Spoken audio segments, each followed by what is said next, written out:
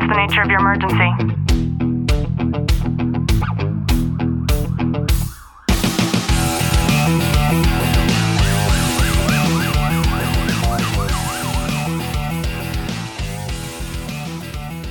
Welcome back to the Tactical Living Podcast. I'm your host, Ashley Welton, joined by Detective Welton.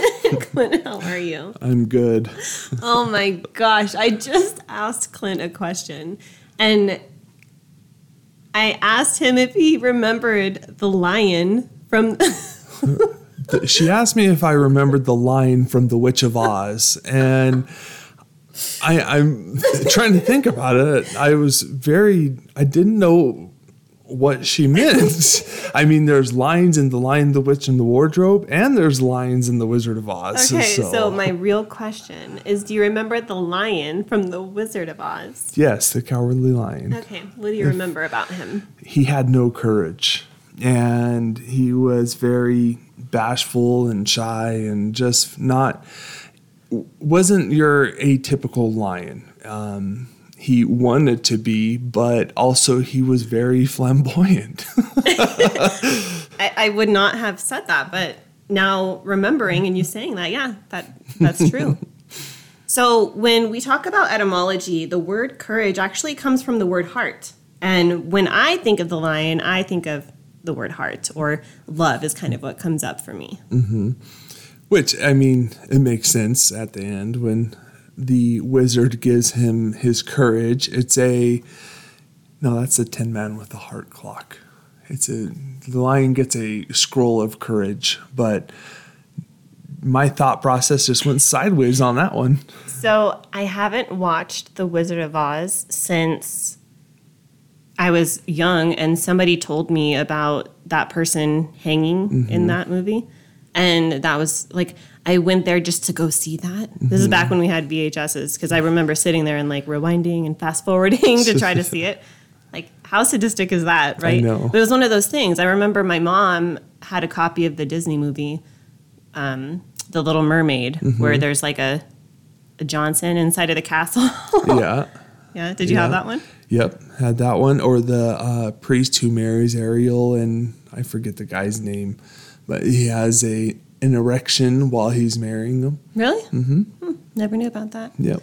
That's kind of the preface for how sick and twisted Disney has become, I think. So we're off topic here. The word courage actually means that you have the willingness to act in the presence of fear.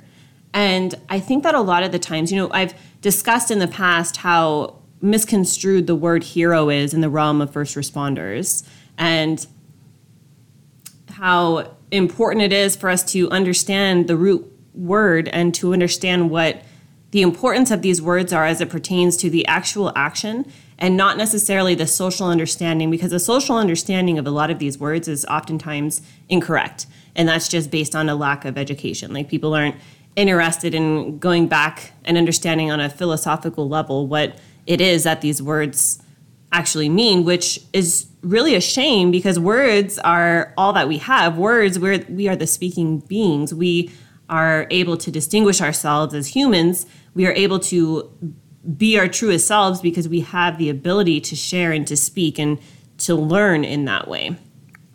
And it's actually funny. I was just having a conversation with one of my partners about not specifically heroism or words or anything to that nature, but more so of adrenaline and how adrenaline associates to, for us, we can construe it as courage, or we can construe it as just like something we strive for. But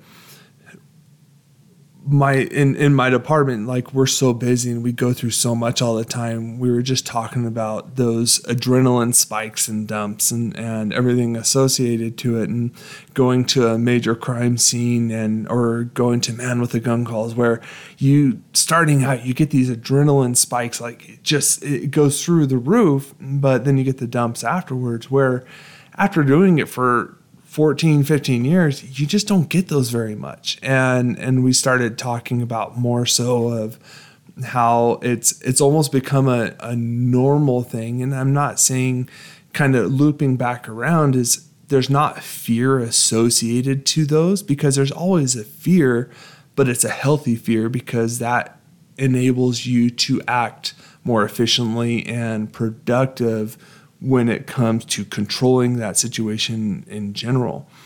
But we still, especially in law enforcement, you strive to find things to get you those adrenaline spikes, and it's such an addicting thing.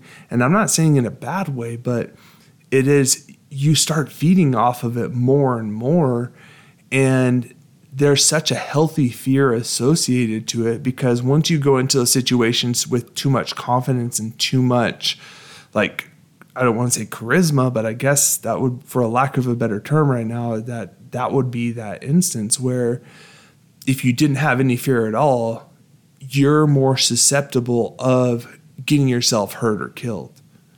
Yeah, and as you're talking about this, something that just struck me was that we don't always realize how experience is truly one of the best forms of education, because it's not necessarily, I have 14, 15 years of doing these things, and it's all these high-risk things that essentially require a great deal of courage.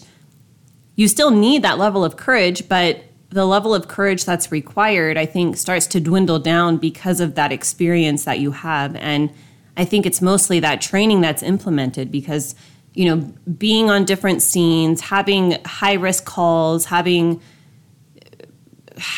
these protests that turn into riots, and like all the things that have happened in the past several years inadvertently create experience for everybody, right? Not just you as an officer or a first responder involved, but even the public, right? Mm-hmm. It would have been far-fetched here living in California to say that somebody can go into Walgreens and steal hundreds and hundreds of dollars of things, and essentially, like, it's not a big deal, mm-hmm. right? That would have been like, are you kidding me? Mm-hmm. And so we start to become acclimated to these sorts of things as we move through this really strange realm that I think we're living in right now. And I think it's important to understand that courage is very important for all of us. And a lot of that courage will become easier with education. And of course, that education, as it pertains to being a first responder, is in tandem with the training that you continue to have.